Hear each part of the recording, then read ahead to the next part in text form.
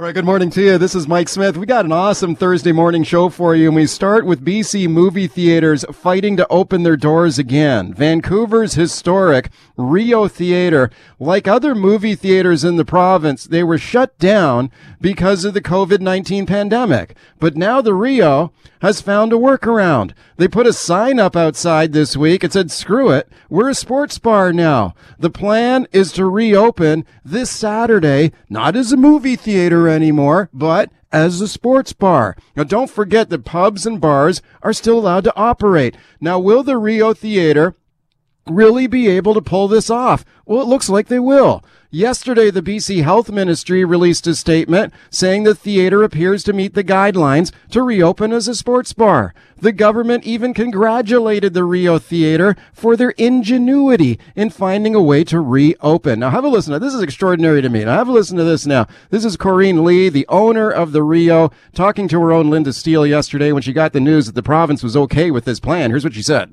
I'm happy because it means sounds like we can probably go ahead with our sports bar plan. But at the same time, it's just like, are you serious? Are you kidding me? That instead of changing the rules that don't make sense, they would rather praise us for being innovative and ditching the arts for sports. Yeah. So let's see if we get this straight here now. It's okay to go to the Rio Theatre now to watch a hockey game, but you can't go there to watch a movie. What is wrong with this picture? And what about all the other movie theaters in British Columbia that are shut down? Are they going to rebrand as sports bars now and reopen? All right, let's talk about this now with my guest, Nuria Bronfman. She's the executive director of the Movie Theater Association of Canada, and I'm very pleased to welcome her to the show. Thanks a lot for coming on. Thanks for having me, Mike. Really appreciate it. The movie theater business across the country, I'm sure, has just taken an absolute walloping. Are most theaters in the country shut down, or is it sort of vary from province to province? Well, it does vary, but at the moment, I would say about 92% of theaters are shut. Yeah, that's brutal. It's a dire situation, to be sure. Yeah, there's a lot of people out of work, a lot of businesses struggling to hang on here, I'm sure. What do you think of this development here in BC, where you have a shutdown movie theater saying, okay, we're going to reopen as a sports bar, and the government giving them the thumbs up? What do you think of that? Well, I mean, listen, I didn't hear the comments, and I haven't seen the statement, so I'm going to try to give the Ministry of Health the benefit of the doubt. We don't want to get into a public fight with them because we've been working with them to try to get us all open. But if the comments that were made are true, and I assume they are, to me they're very disappointing and disheartening. And to be honest, tone deaf at best and callous at worst. I think that it completely undermines the seriousness with which cinema operators have carried out the guidance of public health and ignores the basic realities of how our business functions and what we have previously advised them of. In other words, we have given them a lot of data that provides, the scenario that our movie theaters work under. First of all, we gave them protocols that were approved by public health. Right. Our environments are unique. We've got, each auditorium has 90 plus ceilings, right? Each auditorium, for the most part, has its own HVAC system. We are uniquely poised in terms of a retail environment to monitor how many people are in our environment. We know how long a movie runs for. Right. So we can stagger show times so that there's the appropriate amount of people within the environment. We can reserve seats so that people are at least 2 meters apart. There's very little interaction with other guests and other employees. We are not an environment where people are sitting across from each other. We're hoping that people are quiet unless they laugh to themselves. There's no talking. There's no screaming. Right. And, so to us, it just doesn't make sense. And we've really been trying to work with them to impart all of these different, issues to them. And we don't begrudge any industry or business for being open. I mean, my gosh, if you can be open, all the better. But as they are reopening businesses, it just is absurd to me that they aren't looking at our environment as we function as a business, which is to run movies, and yet are allowing, movie theaters to open to masquerade as sports bars. And by the way, most movie theaters do not have liquor licenses. Right. So I applaud the Rio. Corinne is amazing, and she is ingenious. I mean, but the fact that she had to do this is just a sad state of affairs, in my opinion. I totally agree with you, and I will endorse what you just said about Corinne Lee. I think she is really a genius business person, and I congratulate her for finding a way to open up. But I just wonder about, exactly. So I mean, good for her. That's awesome. I hope it's a big success for her. I really do. But I mean, she was in the fortunate position of having a theater that already had a liquor license. Most movie theaters do not have that. So it's not like all these other shuttered up theaters and shut down theaters could pull the same trick here and say, well, we're sports bars too, because they don't have, you need a liquor license to be a sports bar. That's right. And so that's exactly right, Mike. And so, what we have also told the ministry is that, many of these theaters are on the verge of collapse permanently. Wow. So, and they don't want to incur more debt. They want to put their people to work. They want to open their businesses. They want to, contribute back into the community.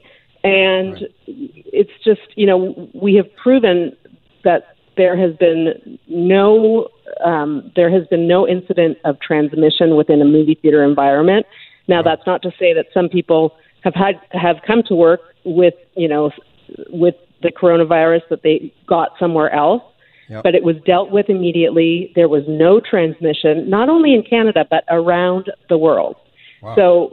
So our environment is very, very, very low risk, and all we're asking is to be able to operate our businesses, because many of these independent theaters across BC are independent businesses that have been run sometimes by the same family for decades, and they are now in danger of shutting forever.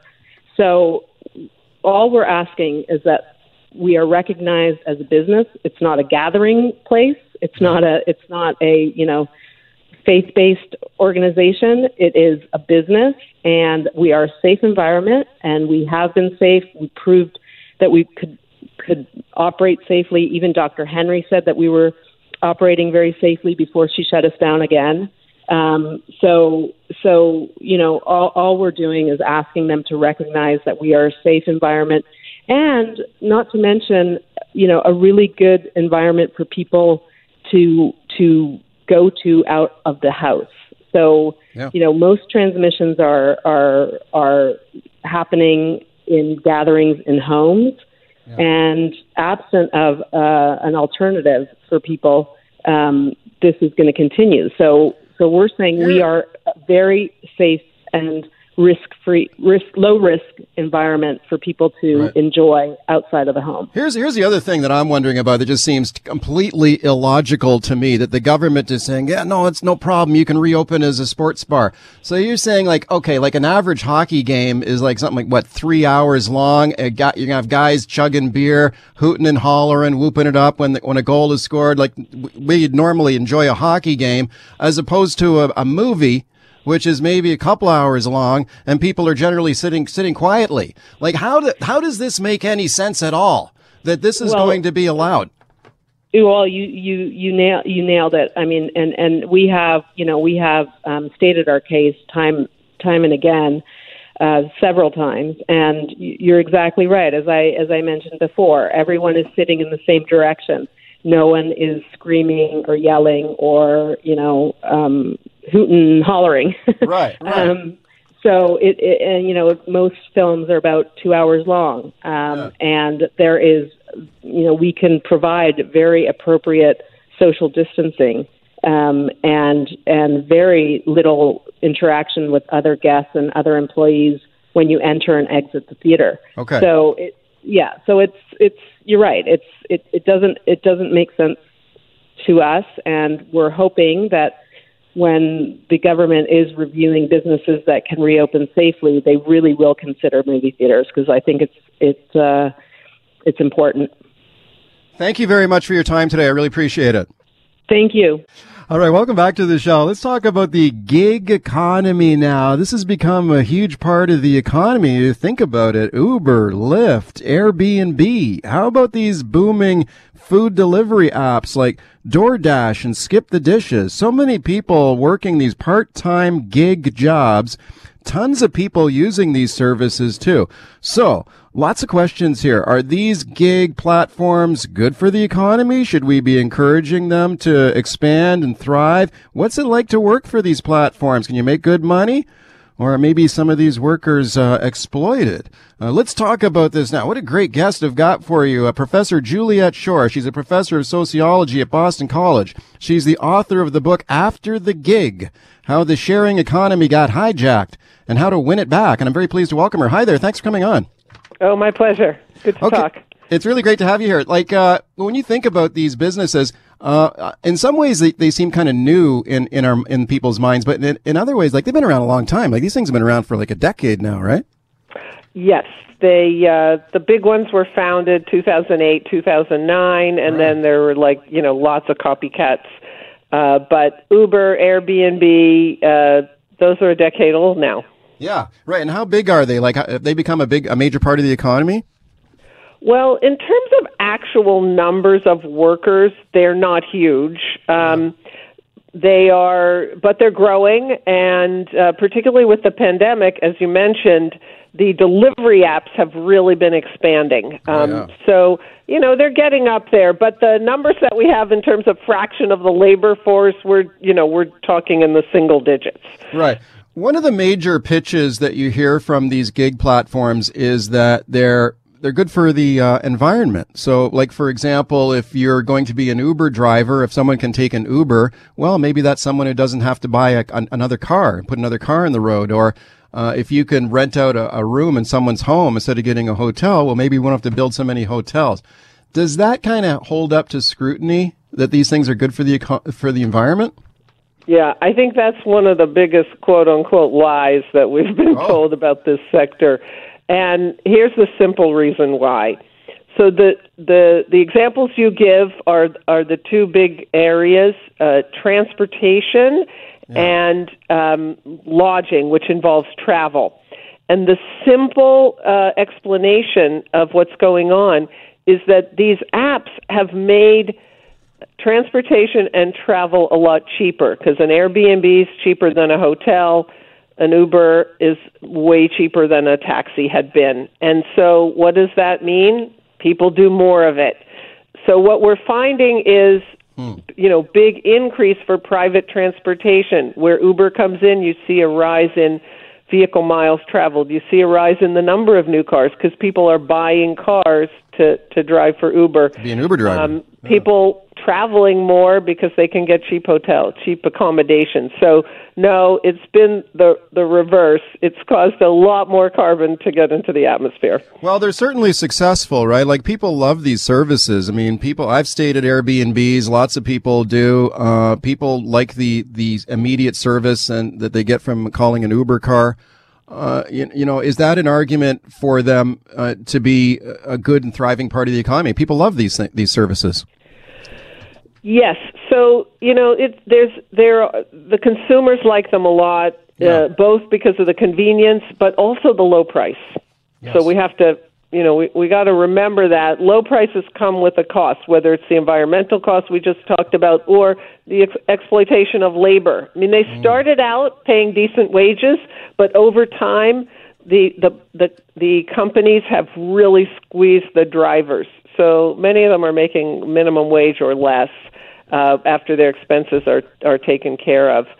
Airbnb is interesting because the hosts and the guests both really like Airbnb. Right. But as it got commercialized and you have more and more hosts who are really basically running hotels, illegal hotels, it caused a lot of problems in the neighborhoods. So it took a lot of rental property off the market. You're in Vancouver. You've got a really hot real estate market. The more Airbnb you have, the fewer rental properties and the higher rents are going to be. So it's the people who aren't using Airbnb who have issues with it. And I think what we really need to do is sort of balance out the costs and the benefits here. So it's not that we shouldn't have Airbnb, but if you have commercial operators, they should be subject to the same kinds of rules and zoning laws and so forth that, hotel and motel operators are. Yeah, they brought in some pretty strict regulations here in Vancouver on Airbnb operations for precisely the reasons that you just outlined, and it seems to be going okay, although some people would like to see them even stricter. But let me ask you about Uber, because we just had a big fight here in British Columbia over Uber. It was finally allowed here. We're one of the final jurisdictions in North America, actually, to allow the operation of these services. Do you think that Uber drivers can make a good living? Like I remember when we first had a big fight about Uber here. First time I ever took an Uber car was in Seattle, and I remember asking the driver, "Do you like working for Uber?" And he's like, "Oh yeah, I love it. I love making the extra money." And a lot of the Uber drivers I've talked to over the past few years have said the same thing. They enjoy the work. They like it. They like having the opportunity. But do you think that they're underpaid or exploited? So, first thing is to think about the two kinds of Uber drivers: the people who do it on top of something else, so the extra money folks, and those are the majority, but they do a minority of the work. Increasingly, what we've seen in the U.S. in the cities is that the vast majority of the rides are being given by people who are basically doing it as full-time work. Right. And those people are not making a living. They are making poverty wages or below. It's a heavily black and brown labor force, majority immigrant in some cities, and without regulation, they're getting really exploited.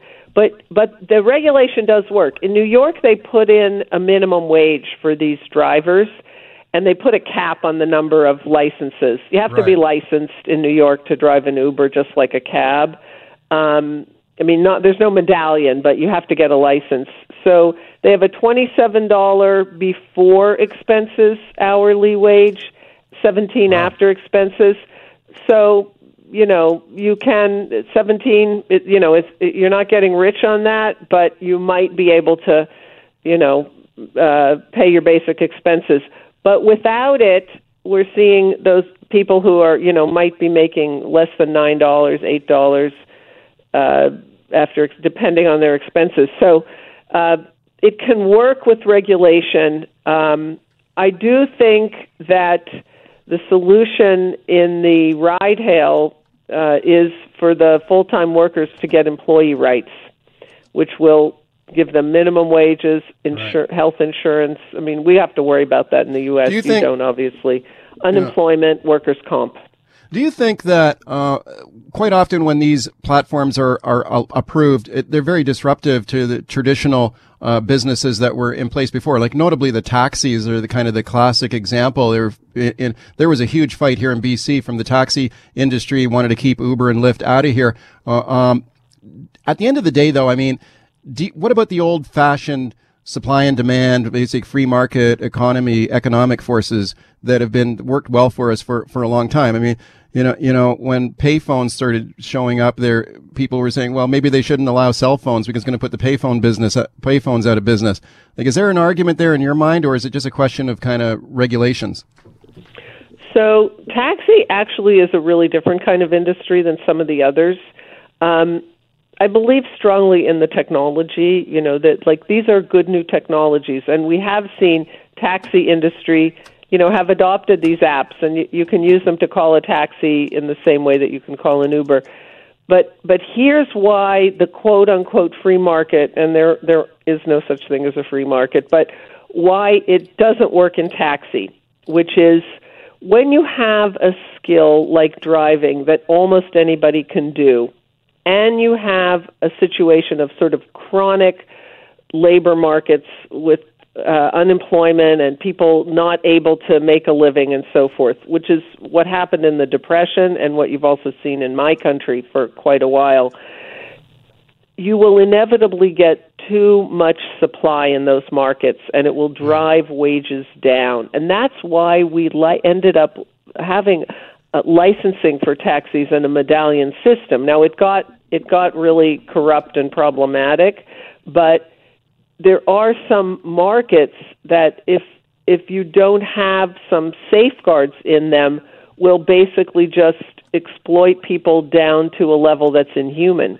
I mean, you see it in poor countries all the time.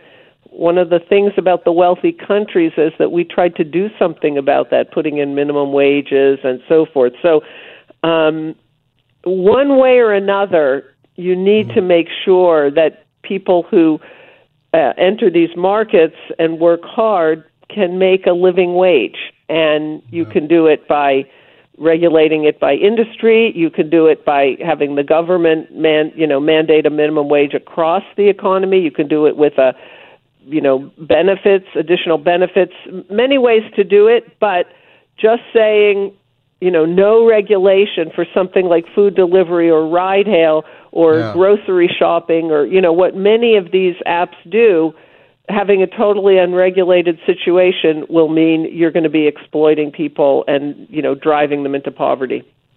Last question for you. I think that the technology is a big part of it. Like, people love to click these apps on their smartphones and see a beautifully designed app that works really efficiently, and they get what they want super efficiently. And maybe that's part of the secret of their success.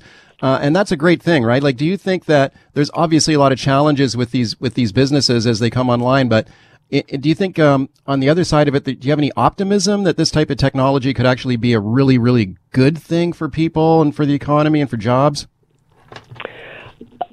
Yeah, I like the technology, but I think the really important question about it is sort of like, what's the larger context that it's being used in?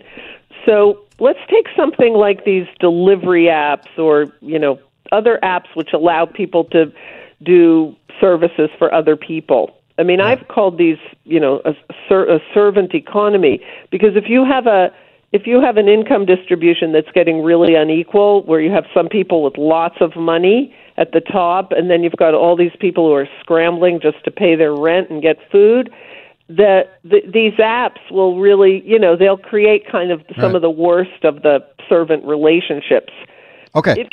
If you have a more equal context, then the apps, you'll have better outcomes, because you can get those benefits that you talk about without them helping to perpetuate, like really extreme inequality. And I think one of the things that happened with the apps is they came in at a time of growing extreme inequality, and that's part of what we're seeing from them. Right. But think about a world in which, say, workers owned those platforms and they could set decent wages and enforce decent working conditions. Okay. And there's a lot going on in Canada, actually, for these platform cooperatives. There's a group called AVA in Quebec, which is fostering platform cooperatives. They use the technology, but they have different social relations to go with it. And I think that's the answer. We'll have to leave it there. I wish we had more time, because we only scratched the surface. But thank you for your time, and thanks for coming on today. Yeah, my pleasure.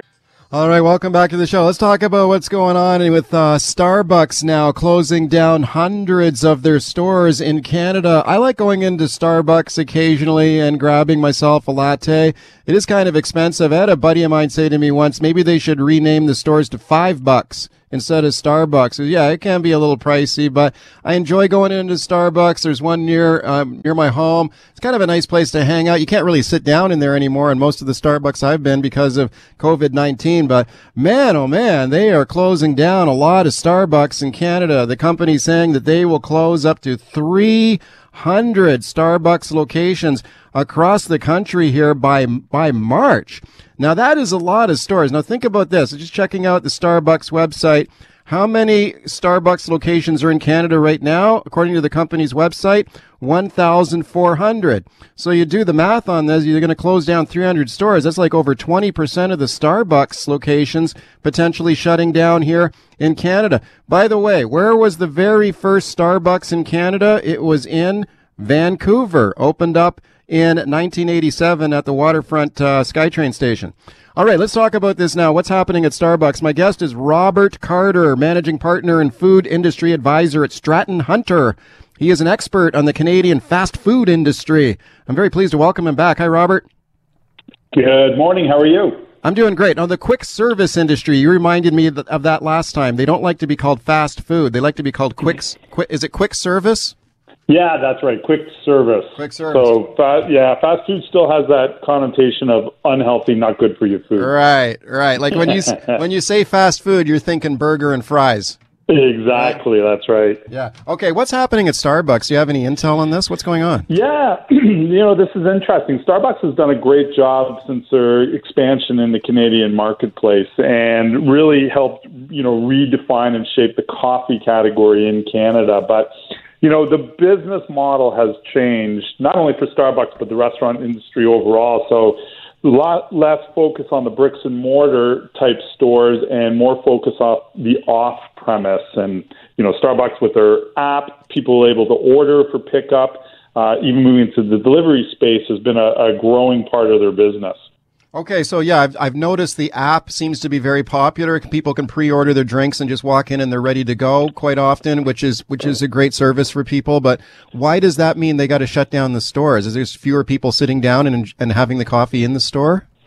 Well, if you look at their business, more of their business is growing from the off-premise. So in order to maintain the cost structure for the bricks and mortars and having the on-premise, the business model and the costs associated with are really shifting. So it becomes more economically viable to have off-premise with less bricks and mortar and seating overall. But, to your point, we're talking 1,400 units right across Canada, about 20% of them closing. So they're still going to have a pretty good presence of bricks and mortar where you can go in and sit down. Right. So for people maybe wondering, I wonder if the Starbucks that I go to is going to close down. The company has not released a specific list of which stores will shut down. They're just saying a lot of them will be closing down. So maybe a lot of them are already shut down. Do you think, have they been suffering during the pandemic? There's no doubt that, like the industry in whole, have been suffering for sure. But Starbucks has been doing really well in the Canadian marketplace. In fact, they've been growing at a double-digit rate year over year over the last couple of years. So, when they talk about closing these units down, I expect it will be, and we know that in Toronto, downtown Toronto, they had already started piloting some of these types of stores where you order ahead and you just show up and pick up your item pre-pandemic. So I think they've just accelerated that program, most likely going to be in some of the concentrated urban areas where they had smaller footprint style stores. Do you think this is kind of maybe a permanent market move by Starbucks here, that they close down a lot of these stores and they remain permanently shut down? Or could maybe some of them reopen once this nightmare is over and we get beyond this pandemic? No, I think this is a change to the business model that was in the works, and is going to be part of their strategy moving forward. In fact, we see other restaurant concepts looking at these style of, smaller footprint, more off-premise. Everyone's heard about these ghost kitchen style where you don't even have access to the restaurant, only access through delivery. So as Canadians become more and more comfortable with ordering their food online, expecting it to be delivered or just for pickup, we'll see more of this type of model emerging. Interesting. My guest is Robert Carter from Stratton Hunter. He's an expert on the Canadian quick service food industry. It's interesting that when you take a look at this sector, a lot of these fast food or quick service restaurants seem to be doing pretty well. Like I remember seeing one recent article. I took a look at McDonald's. I believe they beat their profit expectations in the last quarter, and their stock was doing pretty good. I mean, are a lot of these companies doing well despite the pandemic? Yeah, so when we look at who is doing well, operators such as McDonald's and Starbucks, these are operators that already had a pretty good digital strategy pre-pandemic. They already had drive-through or strong takeout or off-premise part of their business. So a lot of them, in the McDonald's here in Canada and in the U.S., has been doing quite well because of their digital strategy and shifting. And this whole technology in the app, whatnot, from a consumer standpoint, has really helped those businesses out. Okay, but it seems like, I don't know, maybe it's like there's winners and losers going on here, right? McDonald's seems to be doing, so McDonald's is doing okay, but, here you got Starbucks closing down hundreds of stores. What is McDonald's doing right? Well, McDonald's is following a very similar format. If you look at how McDonald's has evolved over the last couple of years, if you looked at a McDonald's from 10 years ago to today, it's not even recognizable. A lot more, again, focus on the digital engagement from a consumer standpoint, the off-premise focus, the drive-through, advance of the menu. And ironically, they put a strong focus on the coffee category, and coffee is number one consumed item in Canada from the restaurant segment. Canadians love their coffee. So, simple off-premise type menu items and engaging with consumers digital changes the restaurant business model. Okay, the pandemic, of course, has been brutal on the restaurant industry as a whole. A lot of them is shut down. A lot of them just barely hanging on. Do you think that it seems like if you take a look at the fast food sector that you specialize in, do those type of restaurants, especially when they do a lot of takeout business, were they sort of better positioned to survive this thing? Like, is that why maybe some fast food's doing better? Yeah, absolutely. I mean, they were much more positioned from a business model to weather this type of storm for sure. But that being said, we're still talking about dramatic declines even for that quick service segment. But yeah, absolutely. Again, their majority of their business going to that off-premise. This was the fastest area of growth for their business versus people going in and sitting down and eating. So, it was easier for them to pivot, the overused word, but from their business model, it was much easier for them. Okay, which quick service chains are doing well right now? Like we talked about, McDonald's seem to be beating the market expectations there and doing pretty good. Are some of these other quick service chains doing well in Canada too these days? Yeah, we see, growth coming from, as you mentioned, the top players, McDonald's, Tim Hortons. They had a strong off-premise. They've engaged consumers more digitally as well, so they're doing okay. Even the chicken players, our homegrown brand, Mary Brown's, doing a great job as they continue to expand. Another, sister to Tim Hortons, the Popeyes, they're doing well. The pizza players are all doing well. So any of the operators that had that strong off-premise, that had a good digital connection with consumers, these are the ones that are weathering the storm. All right, welcome back to the show, talking fast food. Quick service food industry with my guest, Robert Carter from Stratton Hunter. Let's go to your phone calls because we got lots of them. Elaine and Ladner. Hi, Elaine. Hi there. Hi. What would you like to say? I would like to say, actually, I just came back from Starbucks just now, ordered my drink on the app, and I consider myself a Starbucksaholic. I think I would be devastated if my local Starbucks closed. Yeah, I know what you mean, for especially if you've got one that you like, that's handy for you.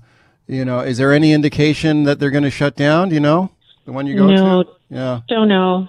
Don't know. They haven't put out a list. Elaine, thanks a lot for the call. They have not issued a precise list, Robert, on which stores are going to close, but I wonder how they will decide which one. I guess the stores that are underperforming, they get chopped, right? Yeah, it could be a combination of what's underperforming. Also, again, what ones can they convert to this new model? So, although they're saying they're closing them, a lot of it, I think, is going to be converting to this new concept where it doesn't have the on-premise where you can go in and sit down, but will still have the ordering capability. So I would expect they're probably doing some analysis that says, okay, we've got 3 or 4 stores in a certain market area. If we just have one kind of hub unit, and then we can cover this trade area through our digital app and online ordering. Let's go to Vicky in Kelowna. Hi, Vicky. Hi, how are you? I'm good. I have a tip for you. Okay. If you go to Wendy's, I like Wendy's Baconators, so once or twice a month my husband will go there with me. And you keep your bill. You have to ask them for your bill because they do not automatically give it to you. Yeah. And what you do with that bill is you go on your computer and you fill out the little questionnaire, which is quite little. They give you a code number, and the next time you go to Wendy's, I order my Baconator, and he gets the chicken sandwich, and the chicken sandwich is about $6. Right. He gets that for free. Oh, really? Yes. Okay. Just for filling out a survey. You just fill out the little survey. It takes you, 2 minutes. Okay, I like it. I kind of like the chicken sandwiches at Wendy's too. Robert, have you heard of that? Yeah, well, this is a good incentive program to get consumer feedback for sure. And, at some other time, we'll have to talk about the chicken sandwich war that's taking place in Canada. It was great your caller mentioned the Wendy's chicken sandwich. But, yeah, a lot of the restaurants, we use this type of technique to get consumers back and as well to get their feedback on the program. So hopefully it was a good chicken sandwich. Okay, next time I go to Wendy's, I'm definitely going to do that. And we definitely have to have you back to talk about the chicken sandwich war in Canada. That is for sure. Absolutely, we will do that. Benita on the line in Arrington. Hi. Hi, thank you for taking my call. Sure. As you know, the Arrington is a small town near on the outskirts of Parksville, a small town. Yeah. And Starbucks moved into town, maybe 7 or 8 years ago, and I was just dumbfounded by that. I've never been to Starbucks anywhere, and I noticed the one thing that did happen was that a lot of the smaller coffee shops and businesses started to lose business to Starbucks. And I just wanted to say that I'm so glad Donald Trump is out, and I wanted to know if you think that maybe a town like Parksville, that they'd be closing down a Starbucks or keeping it because it's really the only one that's kind of within a radius. Do you like going there? You like it? I've never gone. I never will. Okay, because you think they just they cannibalize these smaller independent stores? It was quite apparent for the first few years that they had taken over from a lot of our really nice coffee shops. Yeah. Okay, Benita, thank you for that. Robert, what do you think of that? Yeah, that's a tough one, right? When they open up into the small towns, and that's something that's been fairly new for them in the last couple of years. Starbucks moving into these smaller areas. Usually, they wouldn't open up unless they had a population of a certain size. So, you know what? They may see some of those outlier stores close down. It's tough when any kind of chain comes in and it threatens the local independents. But on the flip side, a lot of times when the local independents are faced with those types of chains coming in, they'll really up their game and increase their innovation and strengthen their operation. So, it's a double-edged sword. Okay, Dave calling from UBC. Hey, Dave. Hi. First of all, I'm a Starbucks guy, but KFC's got the best chicken sandwich. We'll just put that up. That's my opinion. All right. Being out here in the UBC area, there's at least 5 Starbucks that have closed down due to lack of business. Now it's getting tougher and tougher to find a Starbucks, say, in Point Grey or Kitsilano. You got to go out of your way now, maybe into Kerrisdale or somewhere else. And I just find that there's too many of them, even though it's my favorite coffee, and they're just shutting them down just to try to make a profit. And instead of having 3 or 4 stores in a neighborhood, they got 1 now. Okay, Dave, thank you for a good call. We just got a minute left here, Robert. Could that be a factor here? Maybe Starbucks grew too big too fast in Canada? Yeah, it's tough to say if that's really a factor. I mean, when you look at the unit growth of Starbucks, 1,400 units, it's still nowhere near what we'll see in a Tim Hortons. A Tim Hortons is an example, over 4,600 units, or even a Subway at, over 3,000 units, and McDonald's somewhere in the range of like 1,600 units. So, did they grow too fast? They may have put locations in areas that couldn't support it as they expanded into some of the rural areas, or had overlapping units. So I think as we see the closing of some of those units again, they'll take a look at how many they have in a trade area and maybe just have one sort of hub in a specific area overall. Robert, it's always a pleasure to have you on here. I look forward to having you on again. Thanks for coming on. Yeah, thanks so much. All right, welcome back to the show. Have you donated any used clothing recently? There may be a lot of people out there, maybe they've thought about it, but they're not sure if it's even safe to donate clothing right now because of COVID-19. But our show contributor John Jang can explain that it is safe and it is badly needed this weekend. John.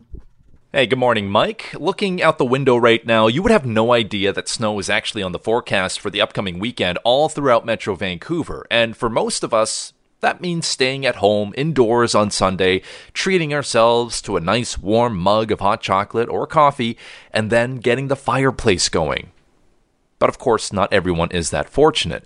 And right now is the best time to think about And right now is the best time if you're thinking about donating winter clothing to those that are in need. And for more on this, we are now joined by Ali Amalanik. She is the Director of Fundraising and Communications for the Downtown Eastside Women's Center. Good morning, Ali. Thank you so much for joining us today. Of course. Happy to be here. Thanks so much for having me. The Downtown Eastside Women's Center, it's an invaluable resource in the community and one that needs to be operating at its highest level in order to make a difference each and every day. So with that said, I noticed there's a need for donations right now. And as we get set for this weekend, a donation wish list has been created by the Women's Center. Could you walk us through that wish list and what items specifically people should start thinking about donating? Absolutely. So a very important part of our operations at the Downtown Eastside Women's Center is providing donations such as warm clothing items, shoes that are gently used and laundered so that women can use them right away. We're especially concerned about the cold weather rolling in this weekend. So we do have a specific wish list that we are looking for this week in particular. Because we do know that there is a chance of snow, and of course that does mean that it will be extra cold for women that we do serve in the Downtown East Side. So our current donation wish list, we're looking for winter clothing, rain jackets, winter jackets, snow and rain boots, all gently used. We're looking for umbrellas, ponchos, blankets, and sleeping bags. And any emergency blankets, those foil packable blankets are really helpful as well in those emergency situations for women. And at this time, of course, with COVID-19, we are still looking for non-medical masks, so fabric masks that can be washed and reused by women. You bring up COVID-19, and I'm actually wondering, because of the pandemic, has there been a noticeable decrease in the number of donations the Women's Center has been receiving over the past year? I would think there are people who wanted to donate their clothing, but maybe were doubting whether or not it was actually safe to do so. Right. You know what? We've been very surprised by the amount of inquiries we've had regarding donations.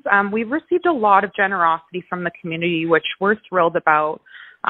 They've all reached out to see what they can do during these times, and we have been accepting clothing as usual. It is a very low risk of spread from clothing donations. So just as long as we ask that things do come clean and ready to go, in plastic bags would be best. Something just to make sure that we are keeping the items as clean as possible when they are given to us. One thing that people should remember as well is to be respectful. And if you're going to bring any donations in person, you're asked to wear a mask, wear some gloves, because it's about doing everything possible to be as safe as possible. Absolutely, and they can expect the same from our staff. We will be there ready to greet you at the door with your donations, wearing masks and gloves. So thanks so much for bringing that up. That's definitely important. Now, this isn't as high on the priority list because the cold weather is approaching, but if you're thinking about donating makeup to the Women's Center, from my understanding, that is allowed, it is encouraged, but it has to be brand new, once again, because of the risk associated with COVID-19. Yeah, exactly. Makeup is obviously something that we are asking for. We're asking for new makeup at this time, not used makeup. I just think that there's an extra risk there, and we just want to be as responsible and respectful as we can to women's concerns as well. So we would love to accept any new makeup items, any new accessories, things like scrunchies for hair. We are accepting small amounts of toiletries. However, our focus right now is definitely on our winter clothing and warm items. Makes a lot of sense. I mean, all of this sunshine and blue skies this week, it's really deceptive because we know that the cold weather system is quickly approaching for the weekend. So if you're going through your closet and you know you have old rain jackets or winter coats that you're not using anymore, please do think about donating. I think it's really important, Ali, that I mentioned donations are accepted from everyone. But because this is a women's center, we need to respect that. And while men are allowed to make donations, they have to respect the policy and then stay at the door outside without coming in. Yeah, and all genders are welcome to come to our door to make a drop-off. So anytime our door is open there, we do have a cart where you can safely place the items on. So all genders are welcome to come by to make these donations. Perfect. Now, before I let you go, if anyone out there is thinking about donating, maybe wants to learn more about the Downtown Eastside Women's Center, or if they're thinking about making any kind of monetary donation, would the website be the best resource for them to learn more about how they can get involved with that? Absolutely. So people can find out more information about the Downtown Eastside Women's Center, and they can also make online donations to our programs and services at dewc.ca. And I'd welcome people to go there and learn more about our current operations and what we're in need of at this time. Again, that website is dewc.ca, D as in Delta, E as in Echo, W as in Whiskey, and C as in Charlie, dewc.ca. She is Ali Almalanik, Director of Fundraising and Communications for the Downtown Eastside Women's Center. Ali, thank you so much for giving us some time here today. Awesome. Thanks so much for having me. You take care now.